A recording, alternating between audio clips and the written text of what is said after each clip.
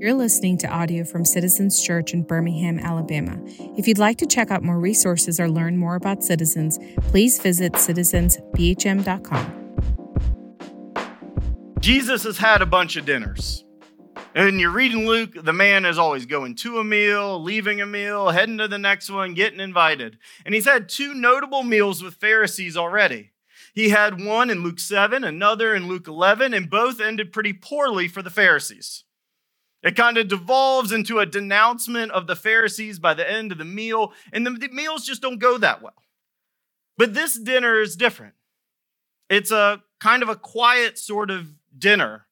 The Pharisees are watching Jesus closely like normal, but they end up actually listening. It's the Sabbath again. A man bursts in, someone who's not invited to the party, bursts in and he has dropsy. That's an extreme swelling of the body with fluids. It's extremely painful. And Jesus heals him and notably says, you know it's the Sabbath, right, guys? Jesus isn't ducking any of the smoke. He is ready for their argument that they've brought up in Luke 4 and Luke 6 and Luke 13. They always have a problem with him healing on the Sabbath. And Jesus says, I'm going to heal this man. What do y'all think? And he tells them, you would help an animal in need on the Sabbath. So why do you have a problem with me helping a man? Jesus points out the issue, the thing they've been angry about the whole time has been their lack of compassion. That they refuse to see this man, this woman, whoever's being healed in the desperate need that they are. That they think a lot about their man-made rules, but kind of never see the hurting person as a man or woman made by God who needs healing. And throughout Luke, the Pharisees have just been missing Jesus like this. They miss his teachings. They don't get what he's doing. But tonight, they don't argue. Look at verse 6. And they could not reply to these things. For the first time in the Gospel of Luke, they really stopped criticizing Jesus and they actually listen. They don't devolve into an argument.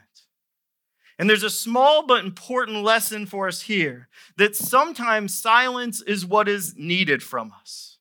We all love to talk and overthink and just swirl around and get bitter and angry and fight. But sometimes being quiet, especially before the Lord, is the way forward. That we must turn down the volume of everything else and all of our expectations and our criticisms to let the volume of the Lord rise. And the Pharisees have always been watching Jesus, but now that Jesus has their attention, that they're quiet, Jesus lets them know, I've been watching you too, friends, for years. And I actually got some feedback for you, if you're willing to listen. He gives them 3 stories to talk about the behavior of the Pharisees, kind of what's wrong in their relationship with God. They haven't asked for God's opinion, but what a golden opportunity to have feedback from God himself. And he's going to tell them 3 stories. They all have a similar point, that they miss Jesus for the same reason that we miss Jesus. We miss Jesus because we focus on ourselves. Primarily, we're so concerned about our own honor, our own popularity, our own status with people that we ignore the Lord altogether. And Jesus, notice, he tells them his stories. He doesn't come right out and say that right away.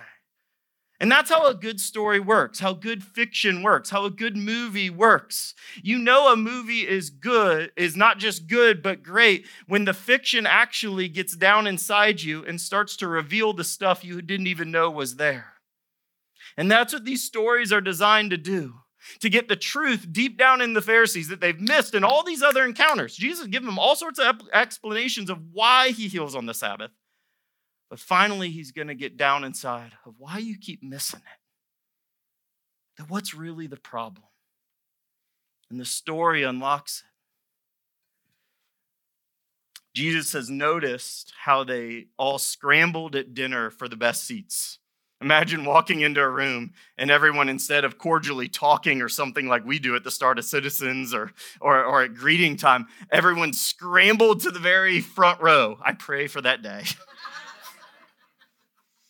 Lord, But in their culture, where you sat had a pecking order. I'm a chicken farmer, an urban chicken farmer, and there is a pecking order. They literally peck each other of who gets to be where in line, who gets to sit on the little bar at night. There is a literal order, and same in their culture.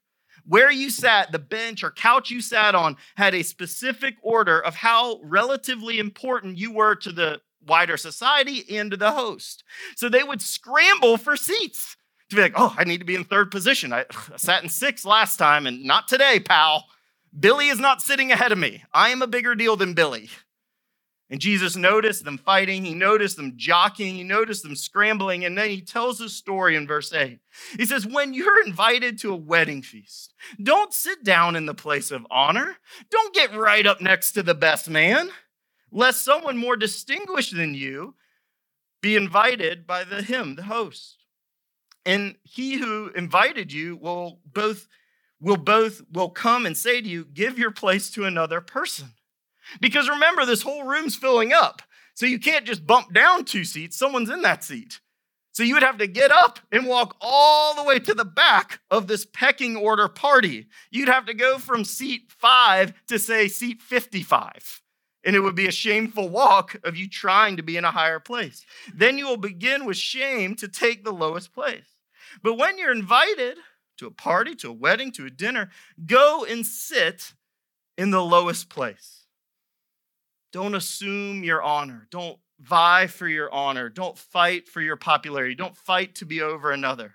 So that when your host comes, he may say to you, hey, friend, you're not in seat 65.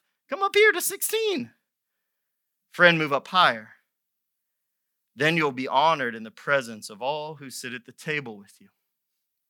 And Jesus isn't telling the story to improve their social etiquette. That is not the big point of what he's getting at. But rather, he's talking about why they keep missing Jesus. Namely, that they seek honor for themselves, but it is far better to be humble.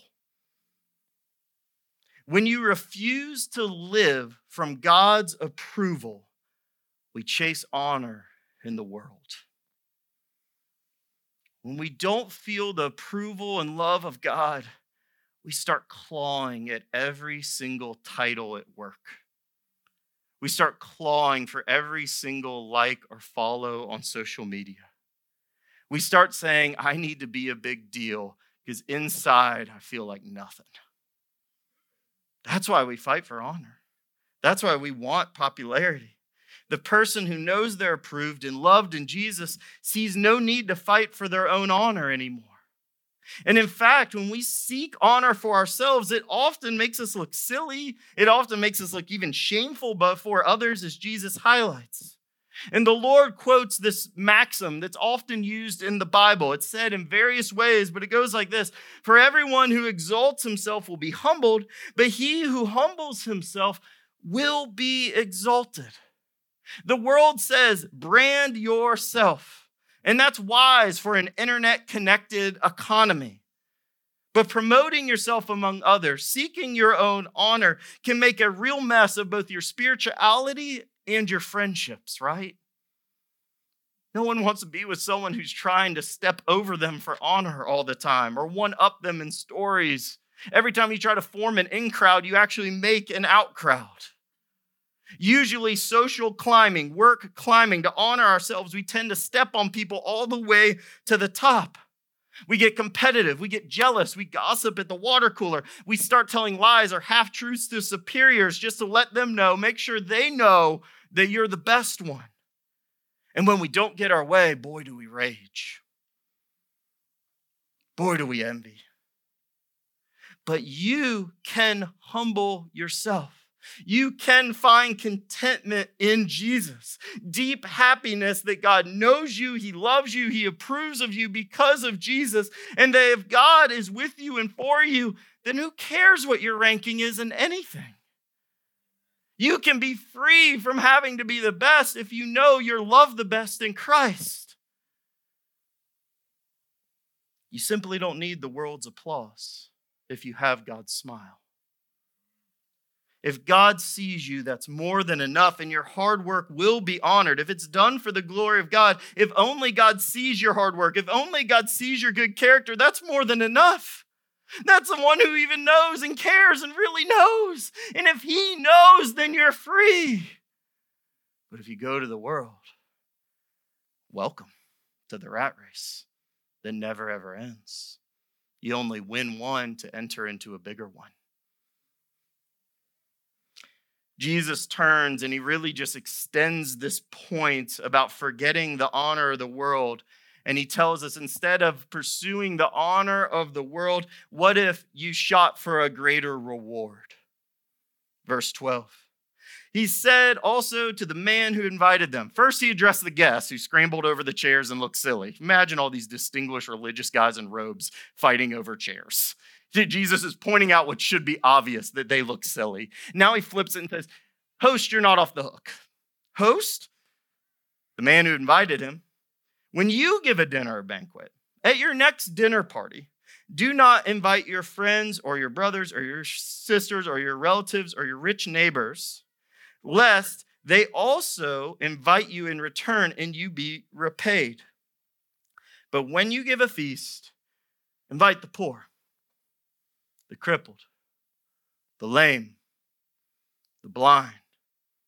In other words, the least of these, the most forgotten of a culture or community. And you will be blessed because they can't repay you, for you will be repaid at the resurrection of the just. Everyone loves those who love them. That doesn't make us special or good Christians to love those who love us. The whole world does that, or at least tries. Everyone is tempted to value the rich, to value those who are connected, value those who might return the favor, right? But the way of Jesus is to love those in need, to love those who have little to their name, to love those who have no favors to return to you. And this is where your compassion will run dry for the needy. Some of us have more of a bleeding heart, where just, man, the heartstrings are pulled, they're always tugged, and that's great. Some of us do good things or be among the needy people out of sheer guilt. But either way, it won't last very long. Your compassion won't run long if it's motivated by your own personality or by guilt. But instead, Jesus' command to love the needy and promise of reward, they will never run out. His command will never be void, and the rewards will never change. Your love for those who cannot repay you will be paid by God in heaven. So don't try to be popular, church, but rather make room for the poor and needy. Don't try to be popular, but rather make room for the poor and the needy. A few years ago, I was a teaching pastor at a pretty large church. And a man named Frank invited me to go to a Bible study, a men's Bible study that he led. And I said, sure. It was just down the street from the church. The church was in a neighborhood that was one of the poorest in all of Kentucky, definitely Louisville, but even all of Kentucky. And so I went to the Bible study. I was excited to go, excited to be with many of these men who served very faithfully at this church. I was excited to be with them because I honestly hadn't been in many studies or community groups with these guys. And when I got there, I saw they were very excited to have one of their teaching pastors leading the Bible study today. And they kind of had a special chair. It was like a one with padding and wheels. And, I was like, oh, that's very kind of you, and I had my big, thick leather Bible. I was excited to lead the lesson. I sit down, there we greet, we talk, yada, yada, yada. And I look around the room. And probably less than half the room has Bibles. And I said, oh, okay. Well, let me go to my car and I'll go get some Bibles. I'll go get some Bibles. That's an occupational hazard of being a pastor. You have 10,000 Bibles. They're in the car, they're in your office, they're in your home. You need a Bible, hit me up. I probably got one in my pocket now. I always got a spare Bible. And my guy Frank goes, hey, don't worry about it. I'll just read aloud.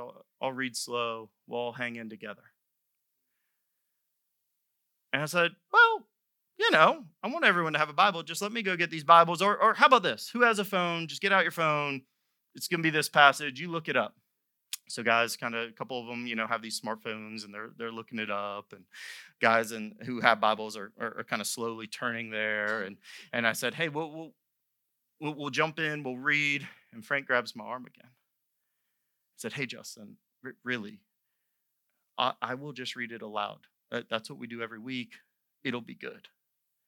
And my heart starts to go, why is Frank being so weird? Is this like a control thing out of Frank? Like, what's going on? And I look across the table and actually notice that all these full-grown men panicking. The glow of their phones is making their face just a fearful moment. Many of them don't know where it is in the Bible, of where we're even going. And it dawns on me, Frank reads aloud because this room can't read. And these are full-grown men, ages 20 to 80. Able-bodied, disabled-bodied, veterans, people with some tough stories. Suddenly my heart falls. I say, hey, let's pray, as my eyes just well with tears. We get through the study. It goes well enough. I begin walking out to my car, and I feel about this big as a person. As I realize these men are absolutely hungry for God, don't care about honor, don't care about popularity, don't care even being identified as illiterate, but they are hungry to hear Frank just read the word of God slowly to them over and over and discuss and pray with their friends. And suddenly what's important, this hunger for God, starts to overwhelm me. As so much of my life at what is a busy megachurch is spent with very literate people, relatively wealthy people, and often as a staff member handling lots of just complaints. And instead of being bitter against complainers or anything like that, I just hit the conviction, man, as a privilege of a shepherd, I just want to feed the hungry, man. I want to feed the hungry, and whatever gifts or privileges I have as a literate, educated, gifted man, I want to make sure it's going to the hungriest people I can find, and that my soul would be hungry like theirs. And how often is my life consumed with complaining? How much is my life just missing the mark? Jesus tells us to make room for the poor because God will repay you. In the Spanish-speaking word, there's a phrase that beggars often use to say as a thank you to be given a gift. Dios se lo pega. Pegue? I need a nod from some of my Spanish. Thank you, Caesar. We're trying our best. Dios se lo pegue. It means, may God repay you, and it's from this verse. They don't have anything to give back. They don't have any craft. They don't have anything. They can't do anything. They're literally begging. They got something, and they acknowledge that the only way you're getting paid back of this money is if God's watching, and He is. And suddenly it strikes us that may God repay you, that truthfully, I feel repaid usually on the spot when I'm with the poor. Often you don't have to wait all that long for the benefit to your soul to happen. That we were made to be with people, not because I have more and someone has less, but because spiritually we're the same. Did you know every time you meet someone who on the outside and physically in need, every time you're with them, someone who's truly needy, you're meeting someone on the outside that is you on the inside. That spiritually we're all needy if we're in touch with who we are. In fact, that's one reason we avoid the poor. That the mirror is a little too telling. That it's a little too real. That deep down we're all in need. But when you meet with someone who's physically in great need, suddenly your own need spiritually becomes real as you realize we're the same. And that's why the Lord says, don't value the rich, don't value the popular, don't value the religious esteemed. Invite everybody in town to your life, to your party. And in verse 15, the silent party kind of finally speaks, and they agree with Jesus. Listen to what this man says. This is an ancient blessing. Verse 15 says, when one of those who reclined at the table with him heard these things, he said to him, blessed is everyone who will eat the bread in the kingdom of God. Jesus gets his first approval at dinner ever from a Pharisee. He takes this high approval and he decides to push the envelope further. Jesus isn't looking for their approval, but says, I'll play this to my advantage. Perhaps a story or two has opened your heart. Give up your pursuit of honor and status. Make room for the poor. And the final story says, accept the Lord's invitation. Verse 16.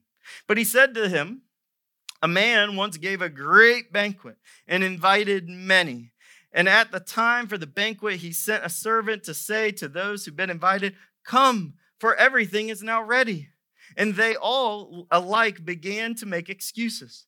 First said to him, I bought a field. I must go see it. Please have me excused. And another said, I have bought 5 yoke of oxen. I must go examine them. Please have me excused.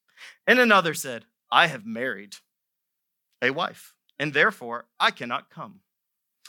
Now, in the ancient world, remember, pre-clock, pre-internet, pre-electricity, you would send out a messenger if you're going to have a party, a physical messenger. Maybe they wrote something down on a little piece of papyrus, but they would send out a physical messenger to tell everyone who's coming to the party, probably everyone in town of some status, say, hey, I'm having a party. It's going to be in 2 Saturdays. And they would get your RSVP kind of like right then. Either you're coming to the party or not.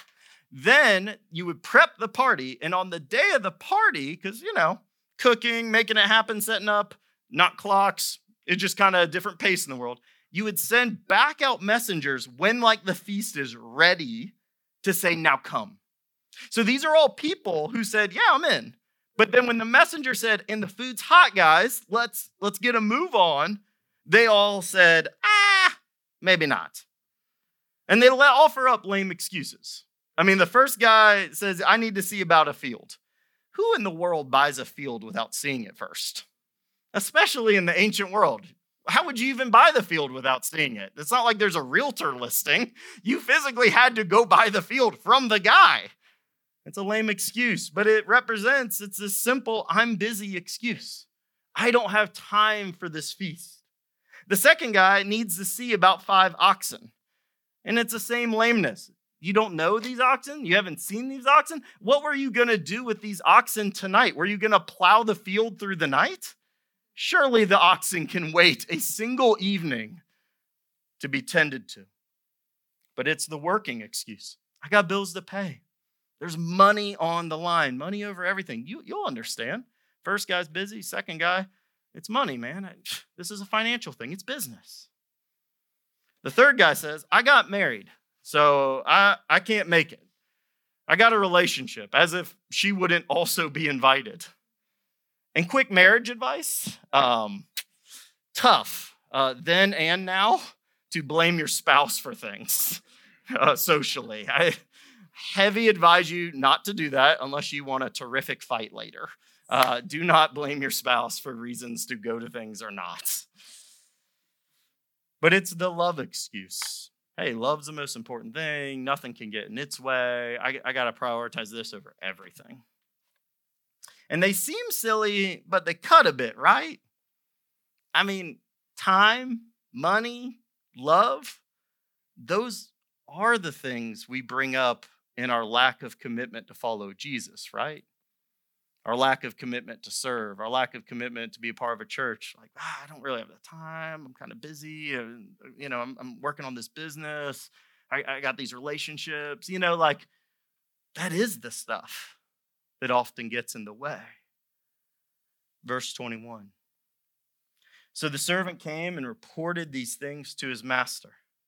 Then the master of the house became angry and said to the servant, go out quickly to the streets and the lanes of the city and bring in the poor, the crippled, the blind, the lame.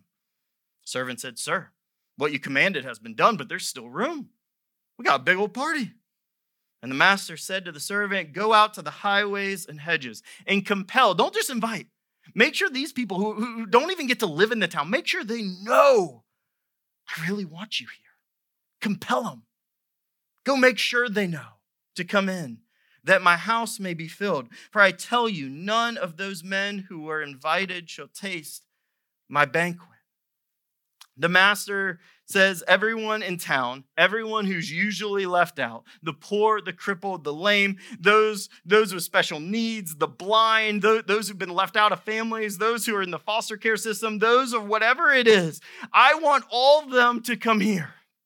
I want them all the people that the world is too busy for or too in love for or doesn't have time for or is busy making money. All the people forgotten have not been forgotten by this master. All the people who are busy with the world ignored the invite when it came to it. But he says, I want you to go pursue everyone who's usually left out. And I want you to bring them right here, that they have a place at the table of God. And remember, the Pharisees are listening, and wrongly, they would see poor people who are poor. They would say, man, they're poor because of their sins. That was the worldview. They would think a righteous man does what is right, and he will be blessed by God, and he will be good. And if you're poor, must be your fault.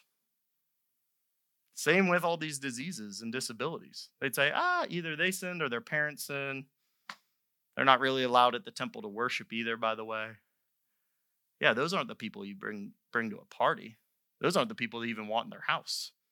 To be honest, the man with dropsy earlier, probably the Pharisee was offended he would even get to his door. And Jesus is telling them, reversing all this thinking, declaring, these are the people at my table. These are the people of God. These are the people who are responding. These are the people who are actually in touch of their need. Jesus is here for broken people, whether you realize you're broken or not.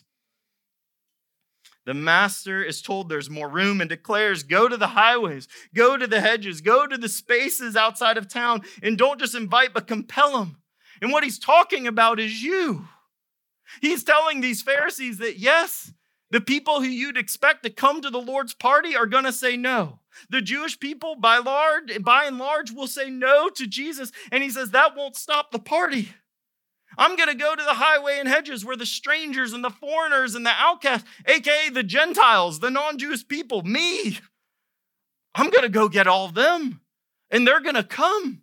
And for the Pharisees, this is a mind-blowing idea that if Jesus is truly the Savior, he's not just the Savior of the Jews, he's the Savior of the whole world. And if they'd read their Old Testament closely, this has been God's heart all along, but they'd missed it and instead said these promises are for me and my family and my little club. And Jesus says there is no club. There is no in crowd. There's just Jesus' party where everyone's invited. But sadly, many will come up with excuses. Everyone's invited. But as you read the story, people will excuse themselves out of the party. That's a tough thing to hear. That's a tough thing to know, that those who care about their status in this world will likely ignore God's call. Jesus is showing them the very best news, that God isn't inviting us to the party because of what we have. God isn't inviting us to the party because what we can do or what we have done. God isn't inviting us because of our great honor or status in this world. In fact, here is the very gospel of the thing, that God invites us to his house because he desires it to be full. God has invited you to life with God because he wants to be with you. That's what real love is. Love more than words is to be with a person, to belong to God, to be in God's house. He invites you home because he wants you. And that's it. That's the good news of Jesus. It's not, can I clean myself up to get an invite? It's not, can I prove my great worth that I'll be useful in the kingdom? I once heard someone saying if only the celebrity could become a Christian, then everyone would believe. I'm like, God doesn't care about any of that. God will use anyone for anything. No one merits into the kingdom, and all worldly fame won't matter. Everyone who was super famous 200 years ago, we can't even name. And that's been happening for thousands of years. We are invited to God's table, invited to heaven, invited to the final banquet, invited in the kingdom because Jesus was rejected on the cross for us. The invitation with your name is written in the blood of Jesus Christ for your sins, for my sins, for pursuing honor and approval, chasing after the world like a dog chasing its tail. Those very sins of the Pharisees and us, that's what Jesus died for.